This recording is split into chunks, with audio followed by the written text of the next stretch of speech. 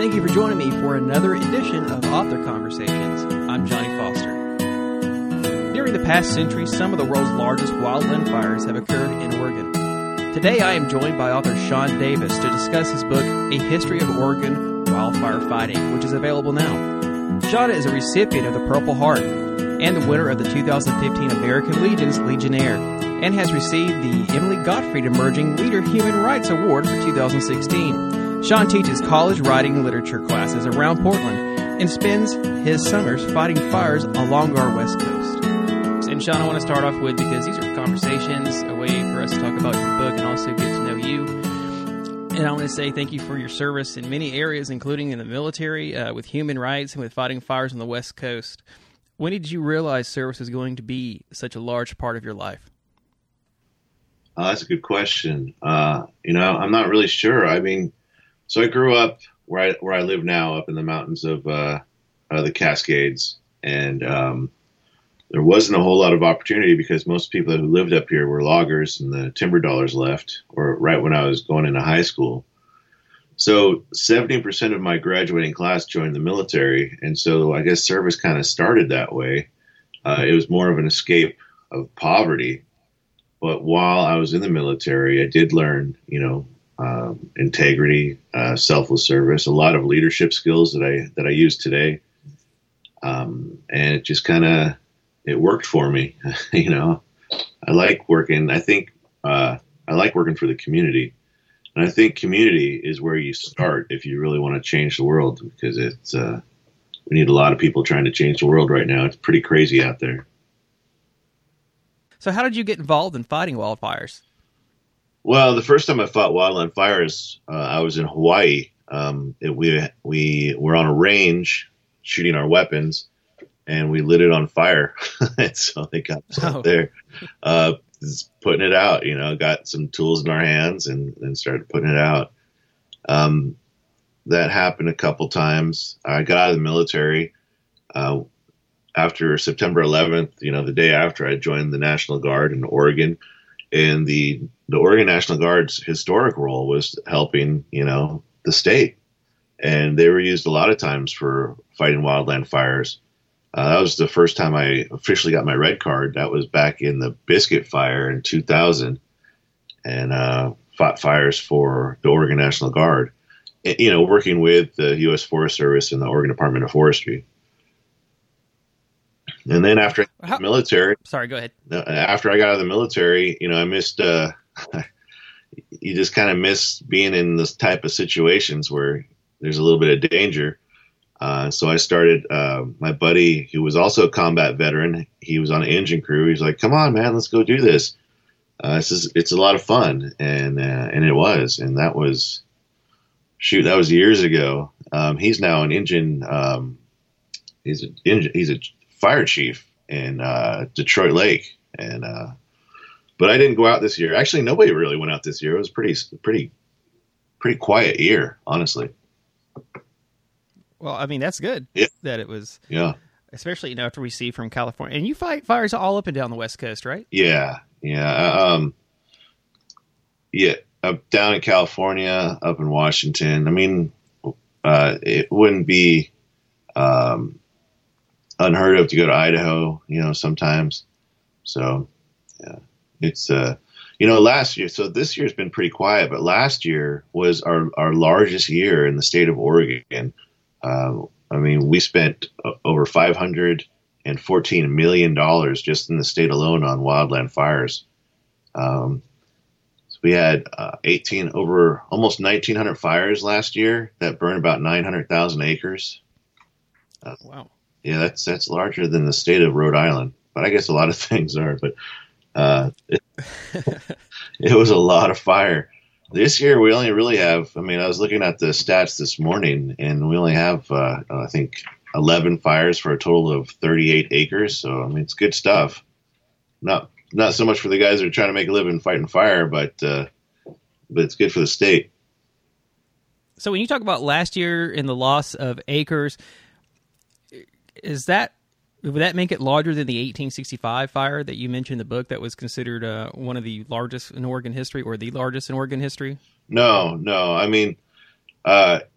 it was the most we've ever spent as we, report on that. But no, those fires are a lot bigger. Those fires in the late 1800s, early 1900s, those were the biggest fires, we've ever seen.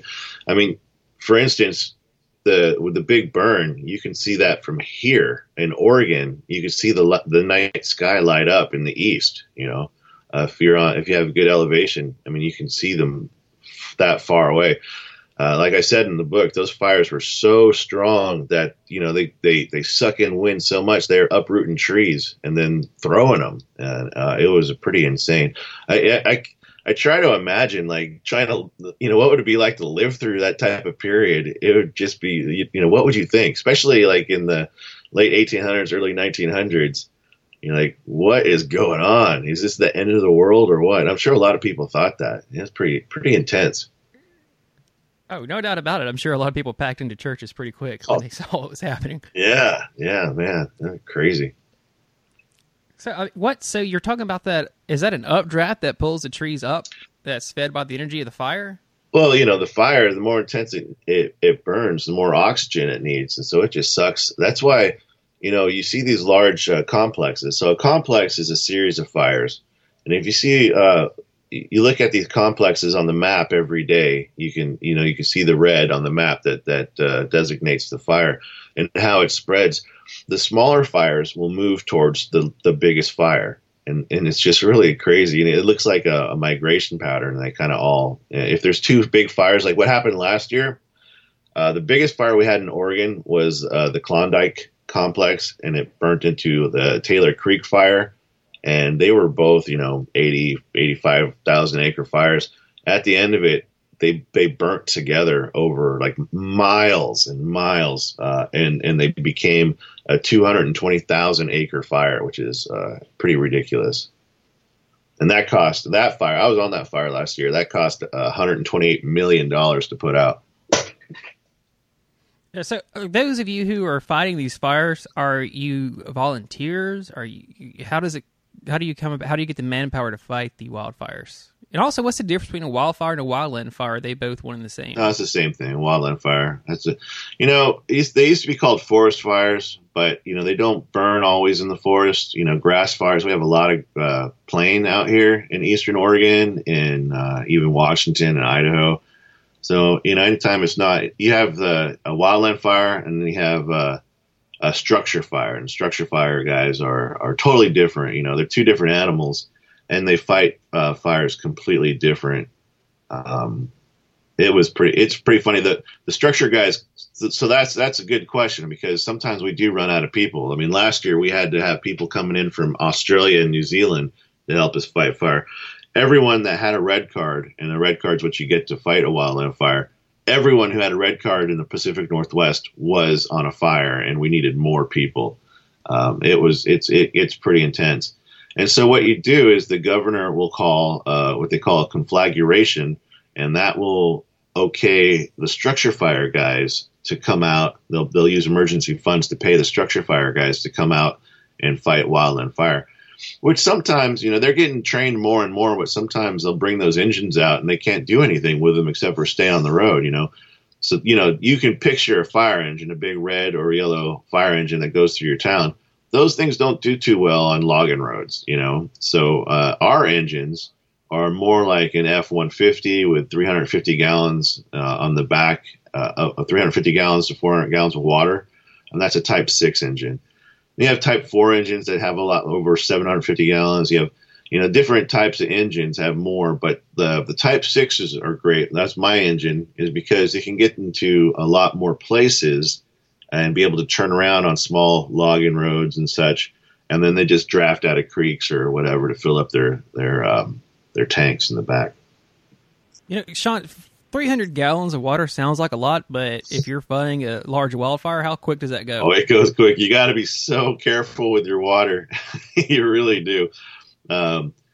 Yeah, I mean, and it doesn't do too much if it's, if it gets into the canopy, if once a fire crowns, the crown fire it goes up into the branches and such. You can't do anything about that. All you can do is back off and try to figure out a contingency line. But what is a contingency line exactly? that's when things go wrong and you got to go to the next plan. That's plan B, So, C. like military terms, it's an organized retreat in a way. Yeah, and it's funny because there are so many similarities between the Forest Service, U.S. Forest Service, and fighting wildland fire than there are to being in the military. The principles of leadership are the same. It's in fact, like the first 2 weeks every summer, I wake up and I'm like, "Where's my rifle at? I got to figure that out."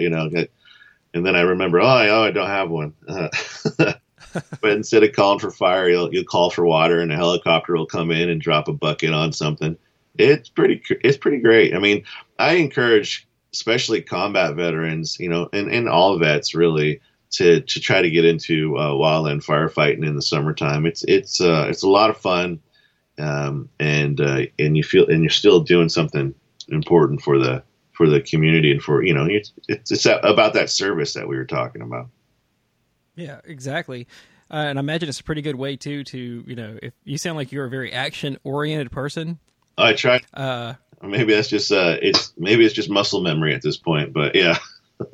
Yeah, maybe that's a good thing to have. I imagine you have to be in exquisite shape to be able to do this job. Oh, I'm 46 now, so I don't know about that. I'm on an engine, but I will tell you, like the hot shot crews, they are superheroes. They are amazing guys. I mean, they work, and sometimes I don't even want water to put out fires. I'll be up there, I'll have a hot shot crew working on putting a fire out. I'm like, hey guys, I have some water, and like, yeah, we're good. Don't worry about it. I'm like, what? What are the hotshot guys using to put the fire out? Pulaski shovels. They're just smothering it, or they'll, you take the earth, like whatever's out in the woods, and you just scrape that down to mineral soil so it doesn't burn, and you make a line around a fire, and then you throw the dirt on the fire. These guys are, if they're not used to water, they're like, fine, we're not going to use it because we don't have it. They can't. I mean, only water they have is what they're going to drink, and they're out there. They just go. They go way out in the woods, and that's the hotshot crews. But the regular hand crews too, they're just amazing. My daughter is going out on a hand crew this year. She's 23, and they just it's a lot of hard work, and God bless them. But I'd be happy to be on an engine at this point in my life. I did a lot of walking in the infantry. I was in the infantry for, I was in the Army altogether for 12 years, and then went to Haiti for a revolution, Iraq for the war, and down to New Orleans after Hurricane Katrina. So I did a lot of walking. I'm okay to being on an engine at this point in my life. I would say you deserve it, my friend. You deserve to be on the engine. Thanks. So what are ways that because we know that humans contribute to wildfires too, but what are some of the ways they start naturally? Oh, lightning strike is actually what lights most of them up here in the Pacific Northwest. Every time you see a summer thunderstorm, we just had a thunderstorm here 3 weeks ago. And from that thunderstorm, nine big fires started, and they were able to put them out because it's really how much of the humidity that's in the air. East Coast, we're not very humid. West Coast is more humid. That's why you don't see as many wildland fires over there. But if there's no water in the air, and it's really, dry out and it's hot, and the foliage is the first or all the brushes and the plants and stuff, they'll dry up pretty quick. You get a lightning strike in a dead tree or a dried out tree, it's going to go. And that's what starts most of them. I mean, but we did have a fire up here last year where I live, and it got about a mile away from my house, called the Rebel Fire, and that was started by a campfire. Somebody was out in one of the hot springs that are out here, and the story was that he put a cigarette out in an old dried stump, and it just lit and burnt like 30,000 acres. And that's the thing, one little spark, it can turn into an ocean of flames within, hours, and it's pretty crazy. So you got to be careful with that as well. Yeah, I was going to ask you about that. What are we doing as humans that start some of these fires, like with a cigarette? that we don't realize could cause this kind of fire. Well, it's more campfires. I mean, cigarettes will do it only in the right conditions, and they have to be pretty dry. But campfires is mostly it. We had a kid up here in the Columbia Gorge shoot off some fireworks in the middle of summer, and that caused the Eagle Creek fire, and that blew up and was huge. Train tracks, the sparks from train tracks cause them a lot. It could be just machinery. A lot of logging companies will start wildland fires because of the equipment that they're using. There's all kinds of different. I mean, I know that Smokey the Bear concentrates on cigarettes and stuff, and that's important. Also, he does campfires, and that's also very important. But there's all kinds of ways that we can start fires up here. I mean, everything up here is combustible, including people. So, I mean, that's you got to watch out. Yeah, absolutely. That's a scary thing to think about, is getting caught into a fire like that. And fire behaves so weird. And it's weird, you brought that up. People don't think about equipment, but something that's not wildland fire related. If you look at what happened in Notre Dame or Notre Dame, however you would like to say it, that was because they were using modern equipment on this wood that was so old and dried out.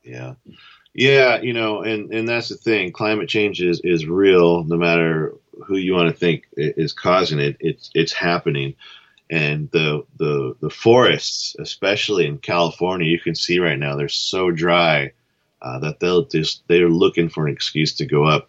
When we were down in California, we were down in Willow Creek. It was the river complex out in the Trinity Shasta forest. We were fighting nighttime fire as if it was daytime. And that just means, like, usually in nighttime you can calm down a little bit because the RH, or the relative humidity in the air, goes up. But not so. I mean, and even last year I was in Southern Oregon on the Gardner complex before I went to Taylor Creek. We saw a crown run at 3:00 in the morning. A crown run is when, like I said, when the fire gets up into the branches and the canopy. But when it runs, it just goes, and it goes a lot faster than you think it's possible. And that was at 3:00 in the morning. Those usually don't happen, because at 3:00 in the morning, that's usually when the relative humidity is going up again. And that's usually when you can take a break. You're like, all right, we might not have to worry about this, because the fire shrinks a little bit at night because of it's colder and there's more water in the air. But not really anymore. And they're really trying to figure out, like, if this is the way we're going to have to fight fires from now on, we got to think of some new tricks. And last year, I know they were trying to paint the whole forest red with retardant, and that didn't really work. Retardant is so expensive, and they don't really know where the fire goes. And so if they spray an area and they just cover all the trees and the brush with fixed with planes. They just come in fixed wing aircraft, and they'll come in, they'll drop a bunch of retardant on an area, everything will turn red, but the fire might not even go that way, or it might not go that way for a week and a half, and then you'll have to, and the retardant's not any good anymore. So we're really on our heels trying to figure out how we're supposed to be fighting these fires today. Well, and I got, on a day-to-day here in beautiful Charleston, South Carolina, where they say it's going to be in the high 90s, but the real feel is going to be in 113 degrees, which if it feels like 113 degrees, it's 113 degrees. Oh, yeah. Just ignore that other part.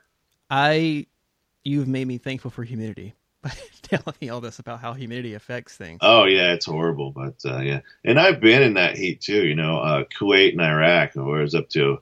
Shoot, you think it was an oven setting back home, It's like, man, you can bake some cookies in this heat. It's like 125 degrees and you're wearing all your gear. It's no fun. But it just keeps getting hotter. July was the hottest year that we've ever had on this planet, last month. Yeah, so I know that, I'm sure anyway, that each fire is different. The life of the fire is different. Whether it be on the plains or in the forest. But is there a way that you all use, say, weather forecasting to know how long the life of the fire will be, or where it will spread, to help you go to an area maybe ahead of it to contain it? Oh, yeah. Yeah. I mean, I don't want to belittle the command guys. I was saying we're on our heels trying to figure out how to fight these. No, these guys, they're scientists. They really are. I mean, we look at the weather forecast 7 days at least ahead, and they're planning out what the humidity is going to be, what the temperature is going to be, which way the sun is going to be rising, if it's on the north slope or east slope, what's going on there, and how, and then they look at they have fire behavior experts, they have weather experts. You have so many different specialists at the fire camp. And every morning we go into a briefing and they tell us all about what they think is going to happen. And most of the time they're pretty right on. That's great. I love the way that the way we are all differently using technology to try to make lives better and to save lives that way. And that, you don't really think about all these scientific fields and areas that come into play. So that's really interesting to me. Yeah, last year was the first time that I ever saw them using drones as much too, So at night they'll put up a bunch of drones and they can tell you, exactly where little smokers or hot spots are. And that might blow up into fires. And so you go over there and put them out before they even become a problem. So we are definitely using more and more technology every year. But we have all this technology. What did fighting fires look like before our modern technology, back in the 1800s during those large fires? Oh, well, you know what? We do have all the technology, but you can't fight fires without boots on the ground with the tools in their hands. It doesn't look too much different. We still use some of the tools that they used back then that might not seem like they'd work too well. They'd have this tool with 2 poles with a burlap sack spread between them, and you wet the sack down and you just smack the fire out. and they we still have that. We don't use it as much, but we have that. They had 5-gallon backpacks of water with pump spray, and you walk in there and do it. They've had that since the 40s and 50s. Pulaski, that's number one tool really, and a shovel. I mean, back east where you guys still have fires, right? And so a lot of you guys come out here to fight fires in the Pacific Northwest.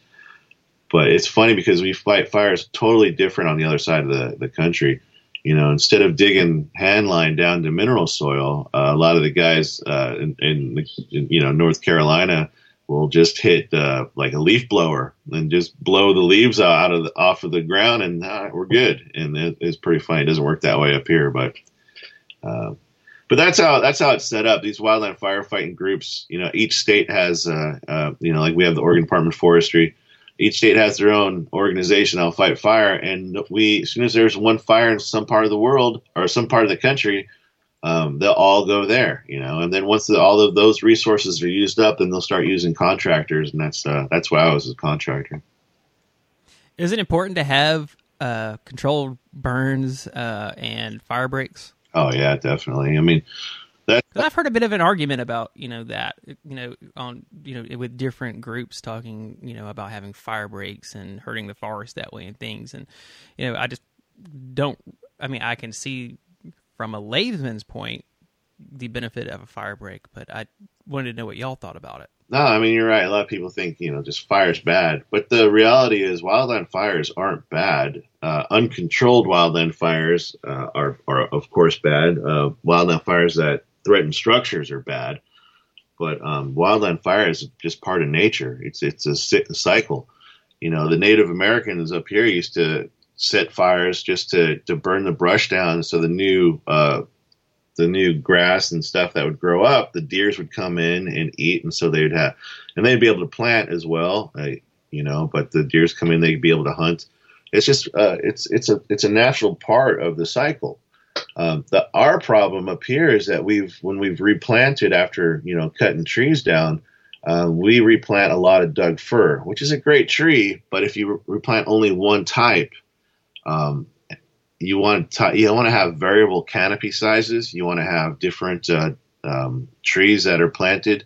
You just do one, or if you fight fires and there's no fires for a long time and everything gets really thick, and then you add in the climate change where everything's getting hotter and drier, it's just a recipe for really uncontrollable fires. So you want wildland fires. You just want to be able to have them in a natural way and not let it get out of control. and burn, hundreds of thousands of acres and destroy houses and such. In the wildland, when there is a fire, how long does it take because, nature is incredible the way it can rejuvenate itself and regenerate itself. How long will it take for a growth to start back again? Well, honestly, looking at the Biscuit Fire, that was in 2000. You can still see. We call them the fire scars. You can still see it, So it could take decades. It depends on how big and how intense the fire was. From my house to Bend, we have a pass, and you go over the pass, and it's just nothing but just poles sticking up, and they're either black or very white poles.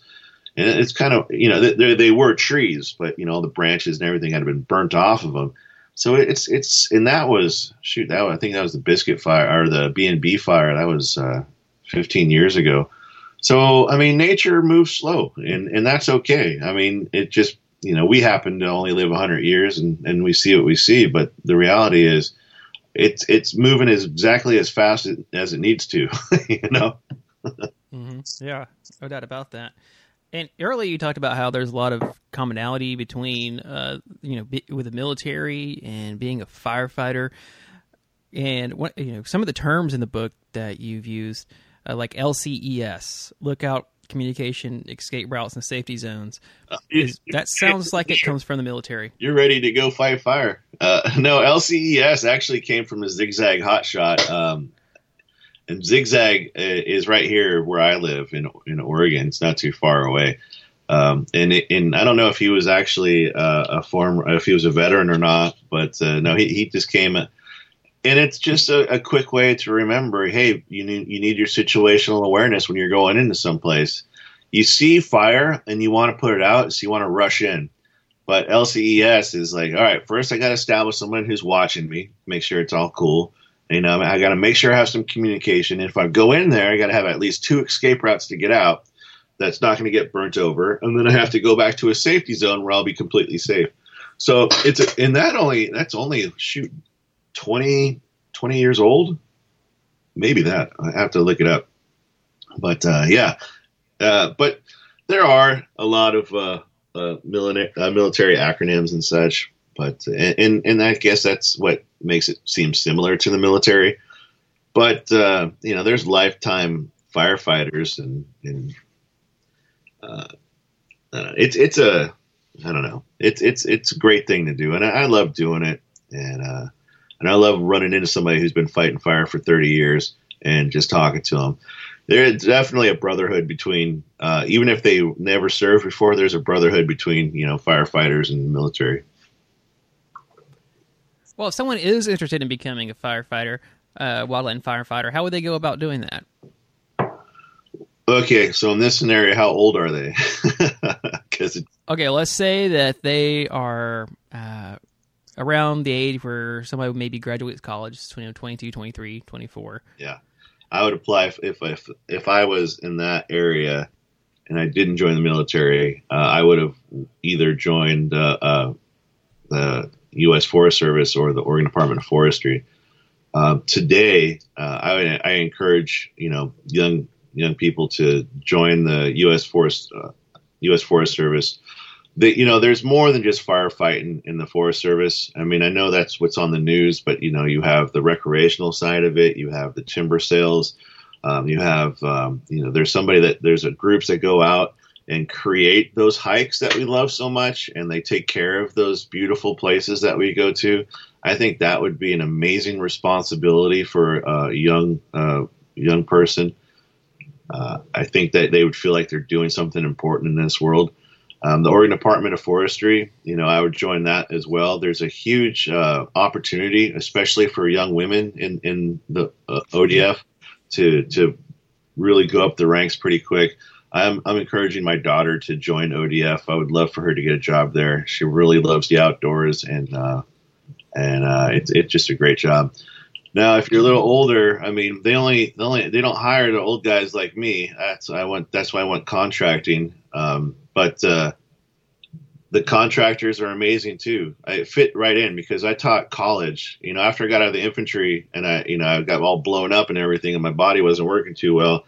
I said I wanted to use my brain muscle instead of my back muscle when I hadn't been working too well. So I went to college and I took 5 years, but I got my master's degree, and then I started teaching college after that. And so I teach college throughout the year, and then the summer times fight fire. So really, if you're going to be a contractor, you're only fighting fire, 3 months out of the year. So you got to have something else going on. And for those of us who are not firefighters, I guess fire civilians, maybe you would call us, what's the best way that we can support y'all?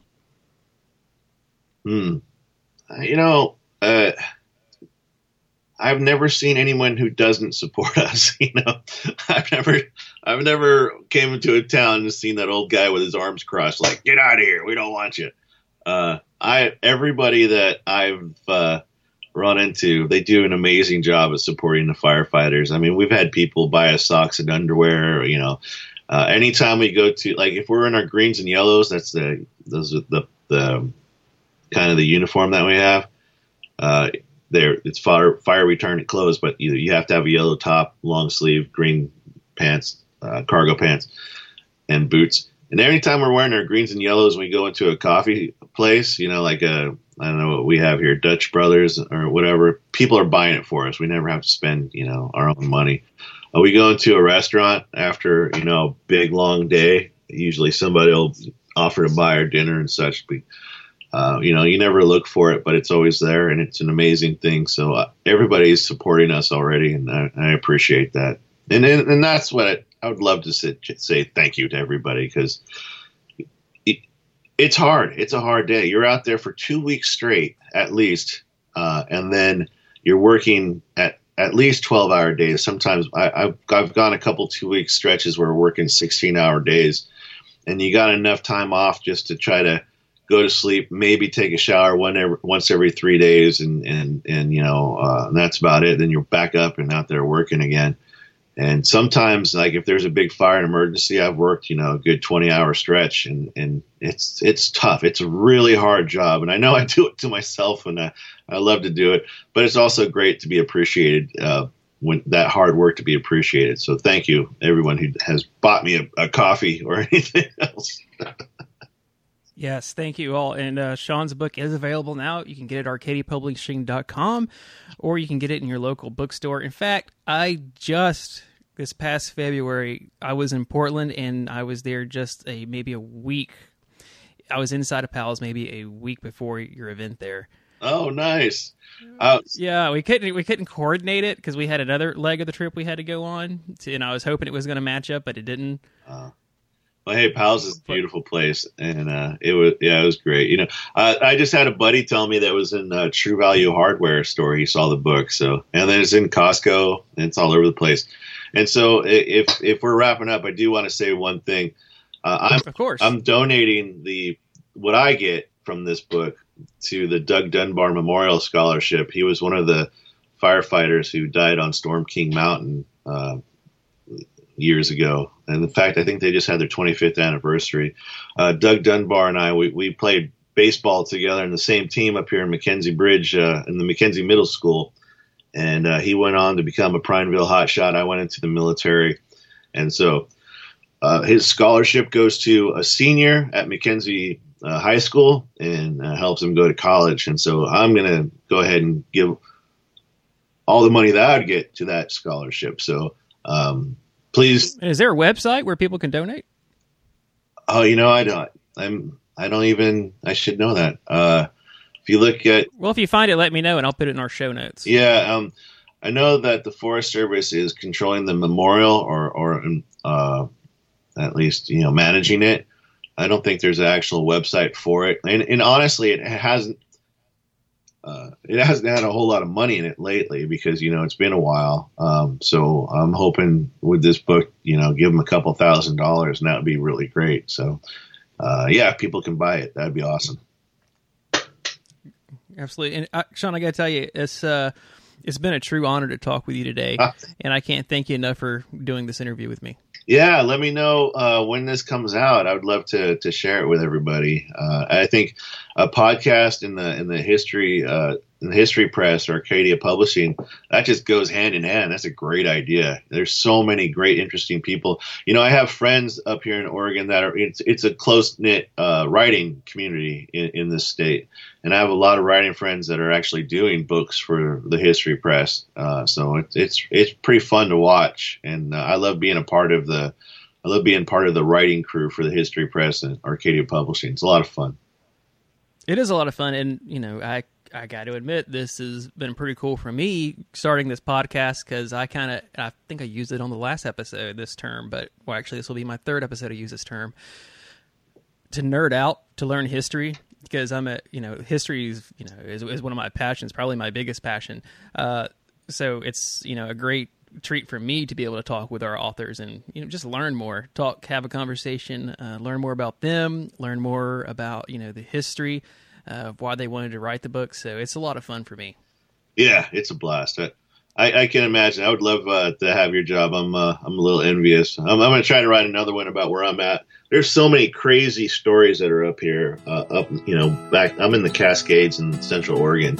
It's pretty insane. So I'm going to give another pitch over to Artie and see what happens. Oh, let's do it. Then we'll record another podcast on that one. All right. Yeah, for sure. Well, thank you again, Sean. I appreciate you. Yeah, hey, thank you. See you, Johnny. And thank you for joining us for another edition of Author Conversations, presented by Arcadia Publishing and the History Press.